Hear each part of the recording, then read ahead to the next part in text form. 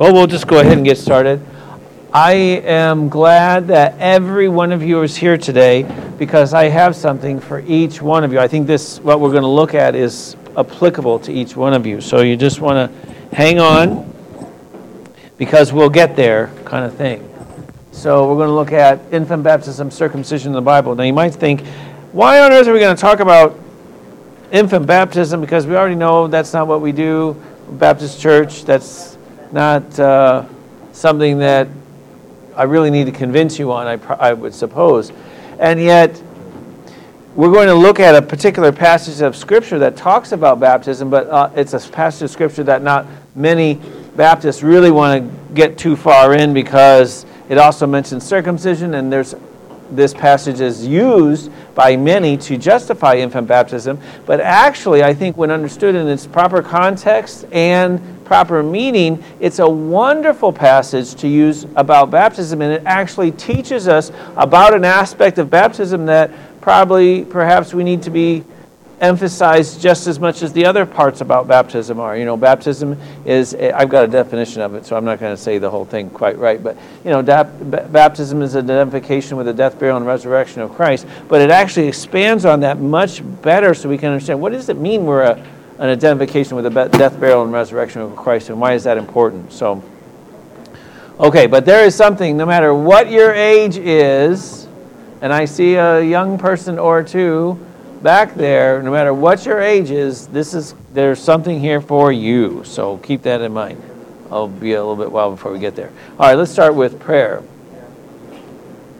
Thank you, Father, for the opportunity we have to just study your word and look at various passages of Scripture that will be helpful to us to understand an aspect or to clarify and emphasize an aspect of baptism that you intend for us to know about. And for this we praise you in Jesus' name, amen.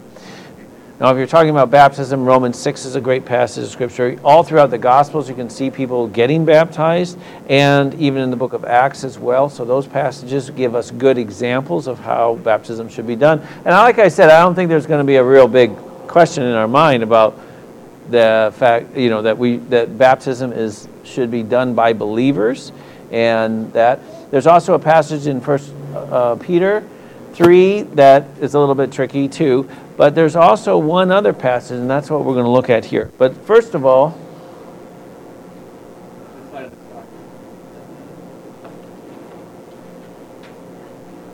what do I do? I'm not as technical as many people are. Just go slide it down. It should go. Okay. There you go. Problems with infant baptism. I push and I turn at the same time. That gives me two things to do, and that's not easy for me. But anyway, infant baptism is not scriptural, and this is why I'm looking at it from an aspect of the passage that we're going to look at is used as the number one passage to justify infant baptism, especially in the baptism circumcision analogy, and yet I'm saying that it's not scriptural at all. It also, infant baptism displays a strong reliance on a certain theological system, actually several theological systems, and tradition than on God's Word. And that's a problem because, and then by the way, that's really easy for us to fall into too, not necessarily in this particular application, but we need to be careful about relying too much on tradition too, and we have to always guard against that. But certainly it's true of Reformed and Presbyterian people who believe in a covenant theology. But it also, I had a student that told me once that in her Lutheran church, she was told of the fact that she should be baptized because of circumcision, and this is the passage that does that. Of course, in the Lutheran tradition, they're much more strong on baptism. Baptism is the time when you're justified. Baptism is the act of regeneration. Because you're baptized, your sins are forgiven. And you think, wait a minute, Martin, what happened to justification by faith? So anyway, kind of it's hard to reconcile that. Anyway, infant baptism creates an unbiblical church that is unsaved people as members. It was never God's intention for His church for unsaved people to be part of the church, and as far as membership in the church.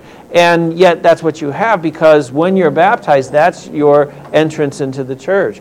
And since the person doesn't actually have any say in the matter because they're done as a baby, so they have to have another ceremony to show that a person actually wants to be a member of the church when they get a little older. Does anybody know what that ceremony is called?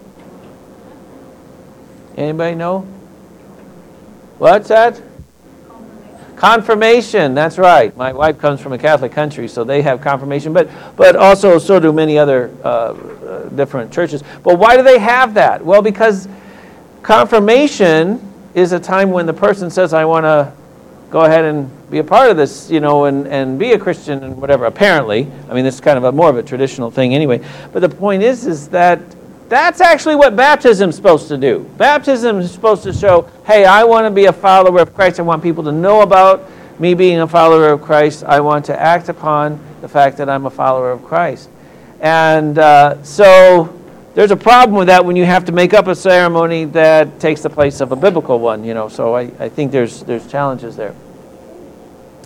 Infant baptism diminishes justification by faith, certainly very much so in the Lutheran tradition, but also you would have, I remember growing up, hearing evangelists and others talk about the fact that you're not saved just because your mom and dad are Christians.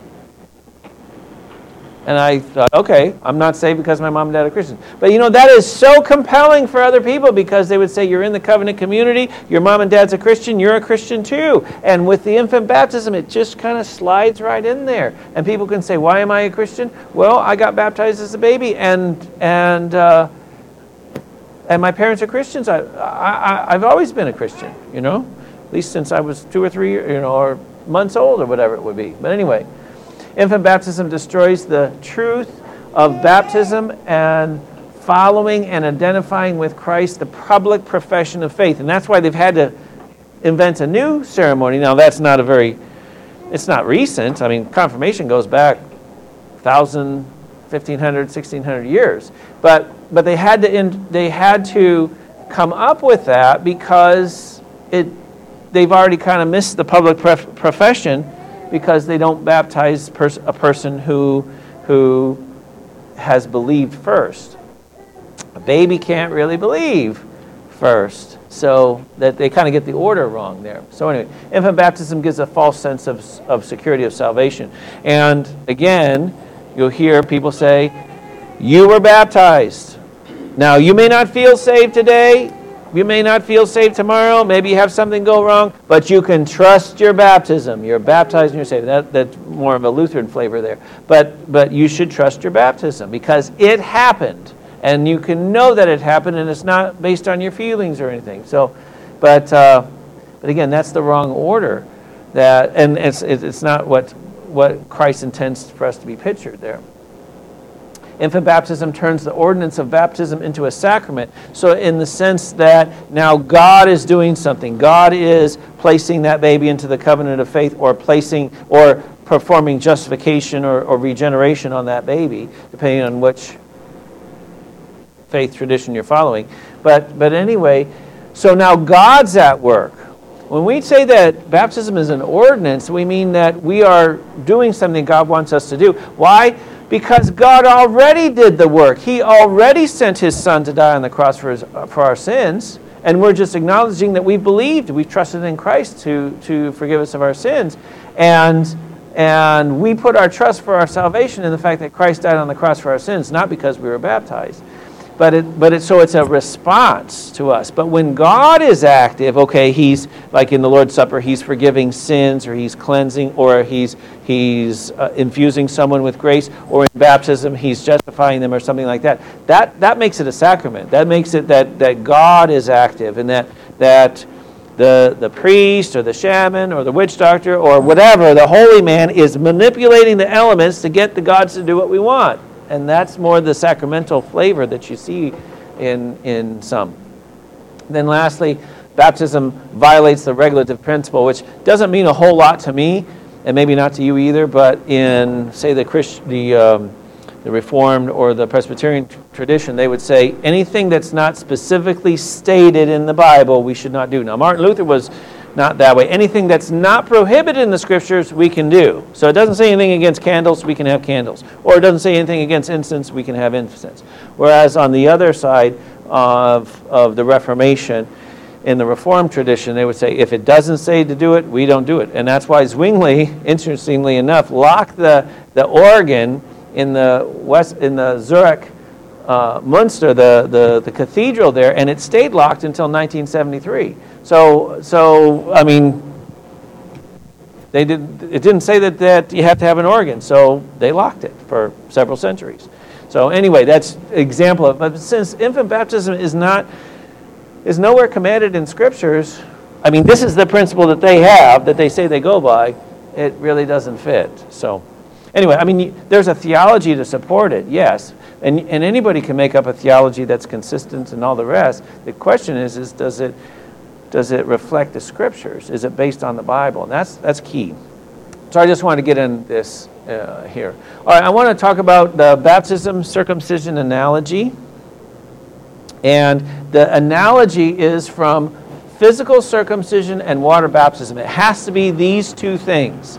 Physical circumcision, which, I mean, they're saying that because the Old Testament people of God circumcised their babies without them knowing why or anything like that, then baptism is justification for us to baptize our babies even though our babies don't know anything about it, which doesn't explain why they baptize female babies. But anyway, this just pointing that out. But anyway, so physical circumcision involves a knife. It involves cutting, okay? And water baptism, I'm talking about literal water baptism, whether that's a immersion there, or that would be a Greek Orthodox one. They actually take the whole baby and dip the whole baby under the water 3 times really fast. And what's really interesting is that when you watch the parents, because they're so, especially the mothers, when they're doing that, because they're all so happy when the baby's there and they're getting baptized, but the first time that baby goes under the water, you can see the look of horror on her face because, that's my baby here, and they do it really fast. 1, 2, 3. So that's what they do. And I'll tell you, those diapers can get heavy once they're underneath there. I'm just saying. I know that I've experienced that with my daughter. We didn't baptize her, but boy, she got in the bathtub once when she shouldn't have, and boy, that thing. And of course, they're slippery anyway, So anyway, this is the analogy. It's physical circumcision, a real life cutting, and water baptism. Okay, that's really key for us to understand, because we know we have a spirit baptism too. But I'm talking about, this is what the analogy here would be, a more sprinkling situation. So the most significant Old Testament or New Testament passage. I don't know if you've, can you see that? I don't think it's a real phone, but anyway, it is a real baby. So it's Colossians chapter 2, 11 through 12. And I think sometimes us as Baptists, we want to shy away from this passage because it mentions baptism and it mentions circumcision. And we think, oh, wait a minute, that's what the justification for others are. And we've missed the whole point, a very important point of what this passage is all about, that how it can inform us about our baptism. And that's too bad. That's the why here. Why is this the most significant baptism passage for those who believe in infant baptism? Because it's the only passage in the New Testament that mentions both circumcision and baptism. And if you look at the Westminster Confession of Faith or the Synod of Dort and those kind of older confessions that the Reformed use, they'll have lots of passages that mention baptism. Some of them mention circumcision. Some of them don't mention either one, but they're used as justification of infant baptism, especially the Westminster Confession of Faith. And there's only one of them that mentions both, and so they think this is their trump card. But let's take a look at what that passage says.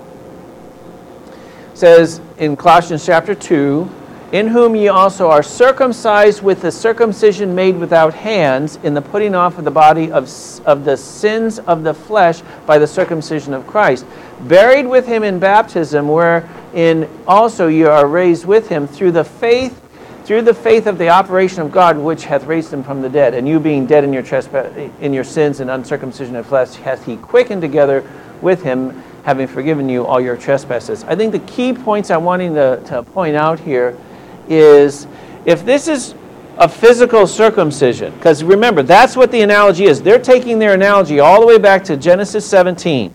Genesis 17 is the initiation of circumcision. That involved a knife, a real cutting, okay? So, but look at what kind of circumcision is this? If you have a knife, you're going to need to use what? Your hands. But it specifically says here, a circumcision made without hands. What kind of circumcision is that? I want to answer that question, okay? Because that's a really key. And then buried with him in baptism. Here's the section here where it connects baptism and circumcision, wherein you also are risen with him through the faith of the operation of God. How does a baby experience faith in the operation of God? They don't know anything about it. They're either a little bit irritated because they get some cold water sprinkled on their forehead, or they get really upset in the Greek Orthodox tradition when they're getting, immersed several times. I've got one picture of a baby. His hands are on both sides of the thing, and his feet are on the other side, and he doesn't want to go down. So, anyway, something is unusual here.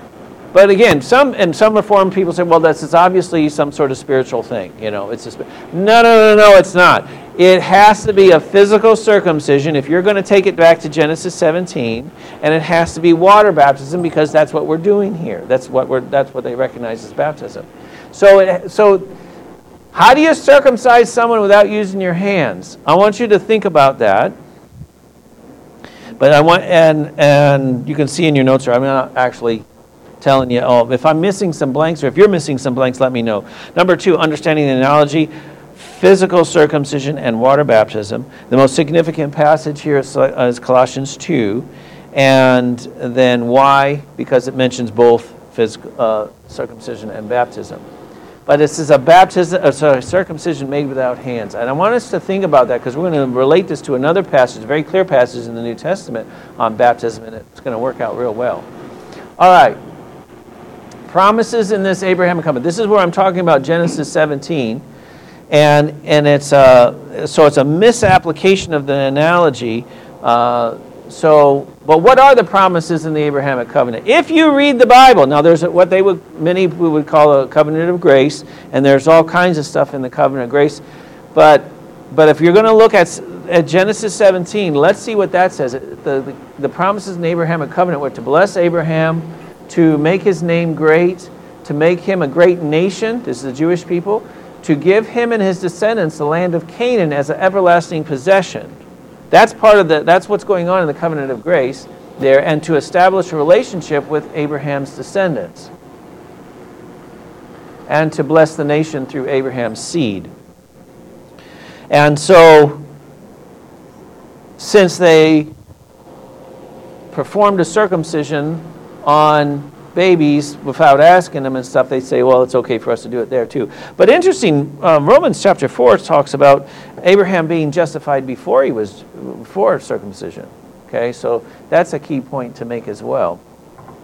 And actually, he trusted in God by faith that God was going to fulfill these promises, even though he didn't have much evidence of anything going to work out. Why? Because Sarah couldn't have children. So that's why he had to trust in God. So anyway, you see that there, and it's bold they're places where the Abrahamic covenant is talked about, but particularly in chapter 17 here. Okay, there's a prevalence of circumcision in North America, and Africa, and Australia, and not so much in Europe, actually, interestingly, or South America, apparently not. All right, so my idea of this is that this is a spiritual circumcision. Now, wait a minute. I'm a literal interpreter of the Bible, and I'm saying this is a spiritual circumcision. So I need to justify that, and that needs to be very, very clear. So is there a precedent for this? Is this a novel view that this is a spiritual circumcision? Well, first of all, it's an odd kind of way to describe a circumcision made without hands if it's going to be a physical circumcision. So if that's what the analogy is all about. I think that's really important. But But let's look in the context of Colossians 2. Whenever you're looking at a passage of Scripture, the context is the key. And what many people would say, and these would be people that aren't necessarily Baptists, they would say, this actually isn't really a sacramental passage. And that means you're talking about the sacraments, the Lord's Supper or baptism. I remember talking with a lady at work, and she was reading her Bible at work. And this was a secular place. So I talked to her about it. I thought, hey, that's great. What are you reading about? And she says, I just love it that I'm reading about the Lord's Supper in John 6. And I thought to myself, and I'm thinking, I'm not really remembering John 6 being a major passage on the Lord's Supper. I don't quite get what you're talking about. So I was kind of stumped about that. Oh yeah, Lord's Supper is right here. This is how it all works out. And I'm thinking, I gotta study. I don't know what you're talking. And I was a seminary student. I should know this, right? John 6, Lord's Supper, right? No. That's the Catholic understanding of the Lord's Supper, because Christ is talking to his disciples about eating my flesh and drinking my blood. And yet the whole thing, that's in the, say, verse 51 through 59.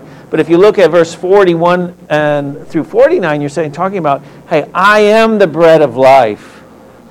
And he that believes on me shall never hunger and never thirst and all that stuff. He's talking about believing on him. This is the passage of Scripture where he starts with multitudes of disciples, and at the end of the passage, he's only got 12 left. So this was a major time, but it really is not, again, a sacramental passage. It's not talking about the Lord's Supper. It's not talking about the ordinances at all. They're missing the analogy. But anyway, let's talk about the context of Colossians 2. And really, it's a doctrinal passage, and the Colossians church had been enamored with certain heresies about the doctrine of angels, about worshiping God on certain days, eating certain foods and stuff. And he says, beware lest any man spoil you through philosophy and vain deceit, after the tradition of men, after the rudiments of the world, and not after Christ. For in him, here is what he's saying, Christ is sufficient. Christ is enough. When you have Christ, you don't need anything else. For in him dwelleth all the fullness of the Godhead bodily. Christ is everything that God is. And when you trust in Christ, you don't need these other traditions and philosophies and other things that they were led astray into. That's the whole point of the passage, what Christ is enough. And ye are complete in him, who is the head of all principality and powers. And so these spirit beings that you are enamored with, that's not what you need. You don't need to put your trust in them. You have Christ. And this is verse 10. And right after that comes verse 11, 12, 13. That's what we just read. So that's really the key of the passage, is that they were being enamored by things that weren't focusing themselves on Christ. And now, in fact, they were going away from Christ. They were actually not being dedicated to Christ. I want you to keep that in mind. See, they were losing their dedication to Christ alone. That's really key. Okay? And then he makes this, you are circumcised with a circumcision not made with hands. Okay? And I want you to keep that in mind too. So let's take a look at, is there anywhere in the Bible that talks about circumcision that's not like a real actual physical circumcision? Well, there is. Now, this is talking about being loyal to God, being dedicated to God. I want you to keep this in mind. That's the context of the passage we're here in. And that loyalty, that dedication to God is important. So let's take a look at this. Okay, we've already talked about that. I'm going to go here. Is this a novel view? Is that a suppressant? That's supposed to be the circumcision there. Anyway, what about literal interpretation? And I think that's important. So let's look at the Old Testament precedents for the idea of spiritual circumcision. So let's take a look in some of these passages. We're going to read them through. I might just do that from the back of the room because it's a little easier for me to see that. So let's take a look. Note Deuteronomy 30 was written some 700 years or so after Abraham and the circumcision of Genesis 17 took place. That's really helpful to understand because they've already been doing circumcision for a long time. The Jewish people have. Okay? So then, It says, "And the Lord thy God will bring thee into the land which thy fathers possessed, and thou shalt possess it." Now remember, Moses is writing to the children of Israel who have not yet passed left Egypt and passed into the promised land. Verse 6, "And the Lord thy God will circumcise thy heart and the heart of thy seed, to love the Lord thy God with all thy heart and with all thy soul, that thou mayest live. And the Lord thy God will put all these curses upon thee," and all the rest. But notice there, he's going to circumcise their heart. Now, if you take a knife and cut away part of the heart, that's probably not going to end up in anything really good for the person. You know, they're going to probably die from that, okay? So you really can't cut. I mean, if you were trying to think of this in a literal way, and it's clearly not. The Bible can give us analogies and give us understandings and picturesque language. But what's he really wanting here? What's the whole point of this passage? Bring you into the land, you need to obey, you need to he will do thee good, multiply thee above thy fathers, but I want you to circumcise your heart to do what? To love the Lord thy God with all thy heart and all thy soul, that thou mayest live. The idea is what? Being dedicated to God, and blessings will come. Be dedicated to God. That's the whole point. I want you to be dedicated to God. Now, this is going to get even more clear. This is Deuteronomy 10. Only the Lord had a delight in thy fathers to love them, and he chose their seed after them, even you above all people, as it is this day. Therefore, circumcise therefore the foreskin of your heart, and be no more stiff-necked. Are they being loyal and dedicated to God here? No, they're not being loyal and dedicated. They're actually turning away from God, and they're being stiff-necked about it. And he's saying, circumcise the foreskin of your heart. Again, what's he talking about? What would they understand that is? The Lord thy God for the Lord your God is a God of gods, and a Lord of lords, a great God, a mighty and terrible, which regardeth not persons, nor taketh reward. He doesn't take bribes. So he's saying you need to be dedicated to God. There are the themes there: purification and dedication to God. Now, does that have anything? I just want you to keep in your mind Colossians chapter 2 and sticking with Christ and being loyal to Christ. Then Jeremiah 4:4, circumcise yourselves, Lord. Now, this is written in the prophetical times. This is at or right around the time that the southern kingdom gets captured by the Babylonians. And he's saying, circumcise yourselves to the Lord, and take away the foreskins of your heart, ye men of Judah and you inhabitants of Jerusalem, lest my fury come forth like fire and burn, that none can quench it because of the evil of your doings. What's he saying? They have become impure. They've been worshiping other idols. They've been pursuing foreign alliances. They haven't been relying on God to protect them. He wants them to come back to him. He wants them to be dedicated to him. Question you might ask is, okay, this circle of spiritual circumcision stuff, does the Bible ever make a distinction between physical circumcision and spiritual circumcision? I want you to keep that in your mind here just in a second. Okay? So, Leviticus 26, 40, 41. They shall confess their sin and the iniquity of their fathers with their trespass, which they trespass against me, that they also have walked contrary unto me, and that I also walked contrary unto them, and have brought them into the land of their enemies. If their uncircumcised hearts be humbled, and then they accept the punishment of their iniquity, then I will remember my covenant with Jacob, and also my covenant with Isaac, and I will remember my covenant with Abraham. Will I remember, and I will remember the land. He's saying there, after you go into the promised land, don't turn away from me. If you do, I will accept it if you come back to me. If you become dedicated once more to me, if you be loyal to me, then I will remember my covenant with you. And again, there, the uncircumcised hearts be humbled. Okay. Again, the theory there, the themes there is repentance and dedication. Then Jeremiah 25. Behold, the days come, saith the Lord, that I will punish all them that are uncircumcised, all them which are circumcised with the uncircumcised. So it doesn't matter where you're from.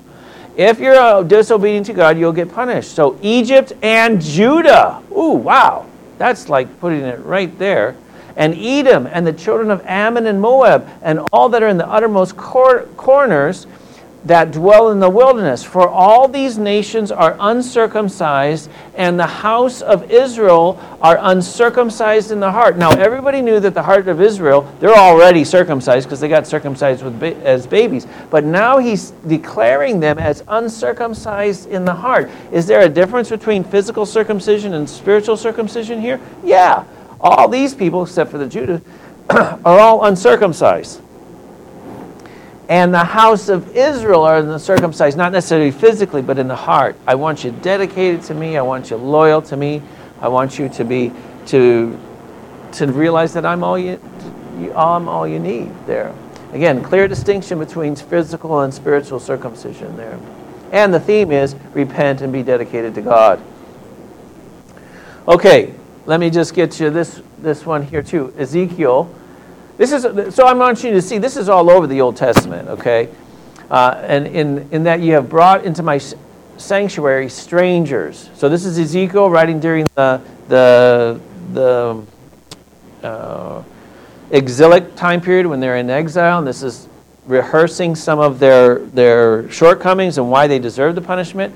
So they brought non-Jewish people into the temple area where they shouldn't have. Uncircumcised in heart and uncircumcised in flesh. Again, the very clear distinction there. To be in my sanctuary, to pollute it, even my house, where when ye offer my bread, the fat and the blood, they have broken my covenant because of all your abominations. And ye have not kept the charge of mine holy things, but ye have set keepers of my charge in my sanctuary for yourselves. Thus saith the Lord God, no stranger, uncircumcised in heart, nor uncircumcised in flesh, shall enter my sanctuary or of any stranger that is among the children of Israel. So again, here you have even more so, I think, than the last passage, a clear distinction between physical and spiritual circumcision. Okay? So what I'm saying in Colossians 1 is not something that's unusual for the Bible. Again, the theme there is repent. He wants his people to return to him, be dedicated to him, respect God's holiness there. Now, it's not just in the Old Testament, too, because, well, I went past this one. Jeremiah 6, to whom shall I speak and give warning that they may hear? Behold, their ear is uncircumcised. Okay, now we thought of the heart being uncircumcised. Now their ears, they will not listen to God.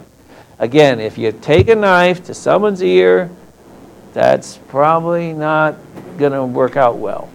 Look like Spock or something. Anyway, and they cannot hearken. Behold, the word of the Lord is unto them a reproach. They have no delight in it. Therefore, I'm full of fury of the Lord. I am weary with holding them. I will pour it upon the children of abroad and upon the assembly of the young men together. For even the husband with the wife shall be taken, the aged with him that is full of days. Again, the theme there is repentance, dedication to God.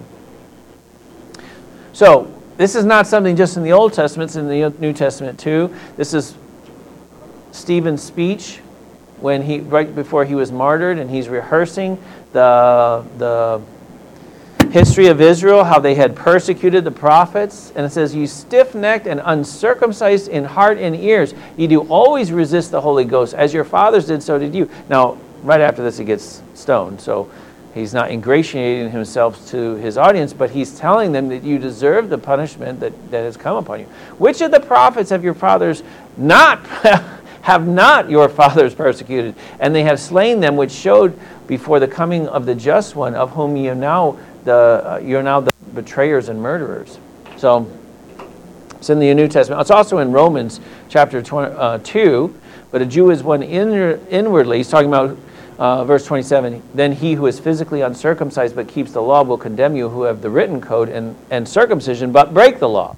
For no one is a Jew who is merely one outwardly, nor is circumcision outward and physical. The circumcision was a mark of the sign of the covenant, yes. But it doesn't mean that you're now automatically going to serve God the rest of your life. Why? Because the whole history of Israel doesn't prove that that's not true. But a Jew or someone who is really dedicated to me is one inwardly, and circumcision is a matter of the heart by the Spirit, not the letter. His praise is not from man, but from God. So here's that same distinction then again that we saw in the Old Testament.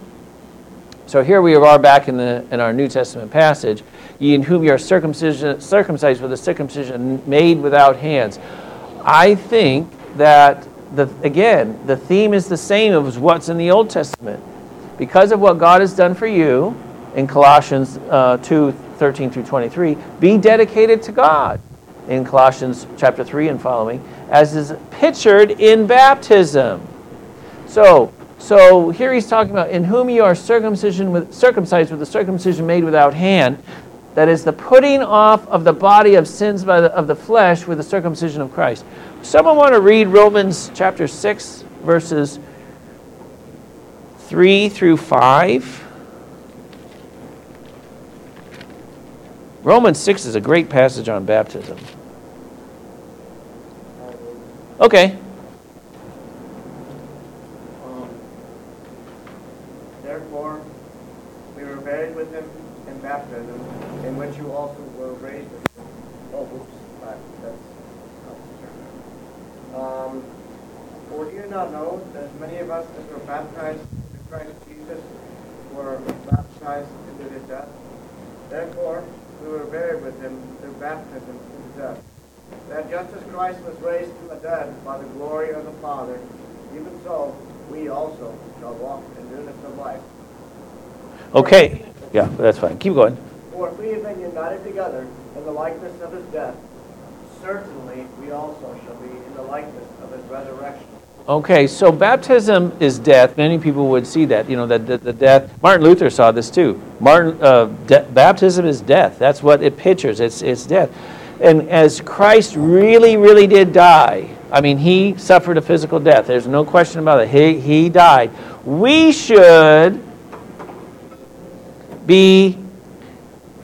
attempt as much as we can to live our life free from the control of sin in our lives, because he says, even so we should walk in newness of life. And let's not forget the whole context of this passage. Paul is talking about, can we continue in sin that grace may abound? Absolutely not. That's verse 1. And so our baptism is to show, one of the aspects of baptism is to show that we're dedicated to God. I want to show that people that I'm going to be a follower of Christ, and that just as Christ died, I need to show as much as I can that I'm dead to my sins. That sin does not have that control over me. Of all the reasons Paul could talk about why we shouldn't continue in sin that grace may abound, he brings up our baptism. Why? Well, it's supposed to show that we're dedicated to Christ. And I think that's an aspect of baptism that is important for us to keep in mind. Maybe so because we don't emphasize it that much. But it is supposed to. I mean, we're not going to live free from sin. But we should be fighting it all the time. And I'm going to make an analogy of my own here. But anyway, so spiritual circumcision is a legitimate interpretation of Colossians 2 and corresponds with best with a context and thrust of the passage. Baptism is an act of dedication to God, picturing the death, burial, and resurrection, which leads to the new life, a life of dedication to God, which means putting away the sins of the flesh.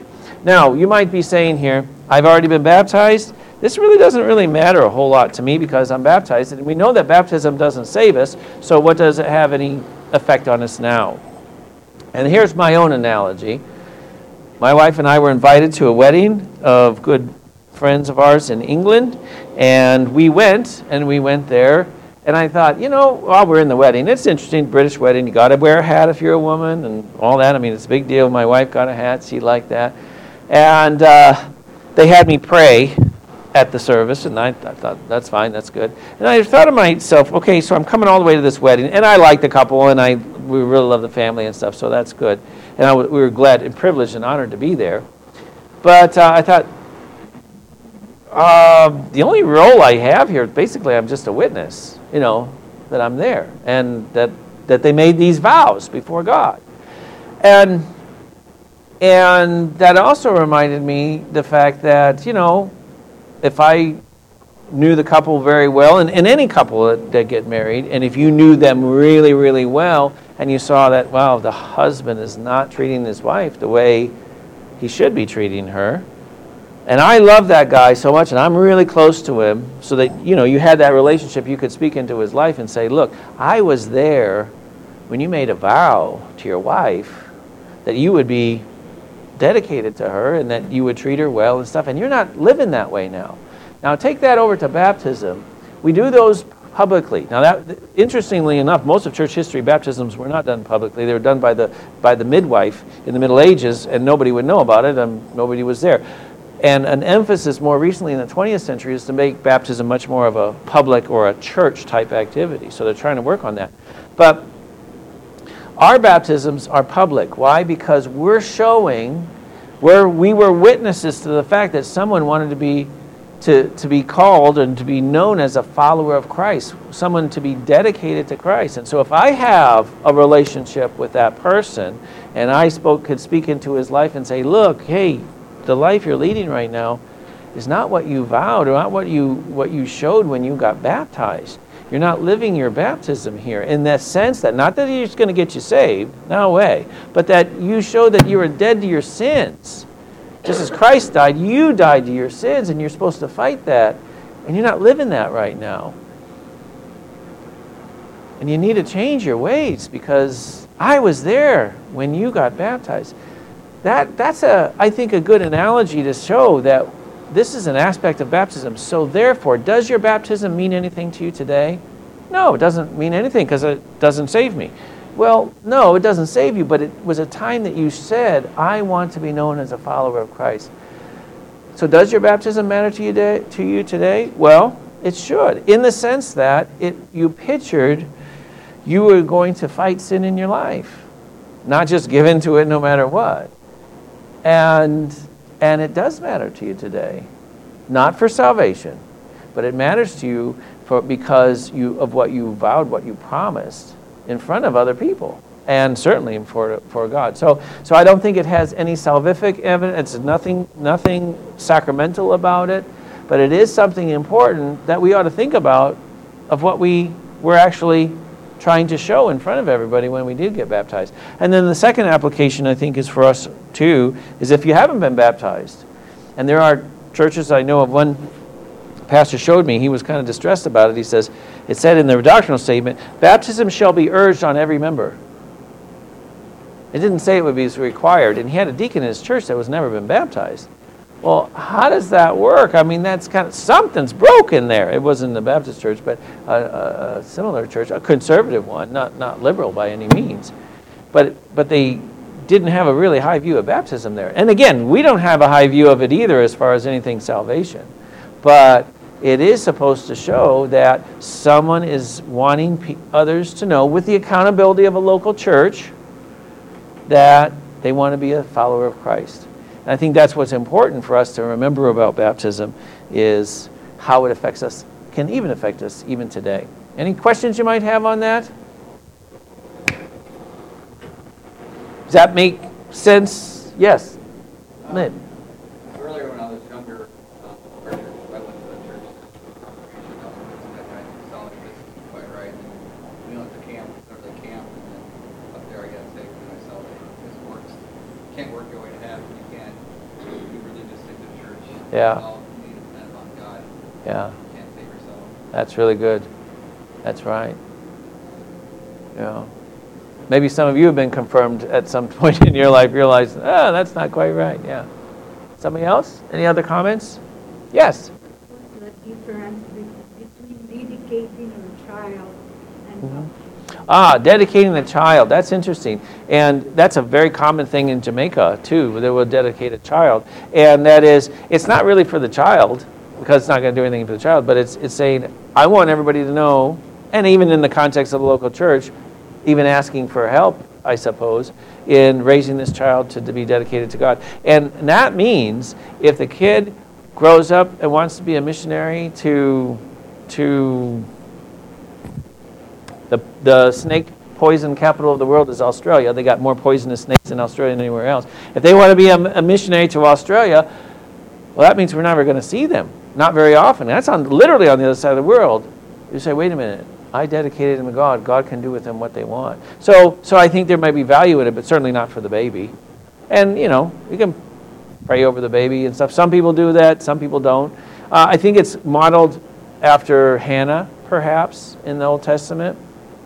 And I think we should dedicate everything we have to God. We got a brand new photocopier in Jamaica And you know what? We had a prayer around that copier and asked God to we dedicated this, that He would keep it working, and that it would help the ministry of the Bible College. I mean, that it wasn't anything, like sacramental about that either. I mean, we're just praising the Lord we have this.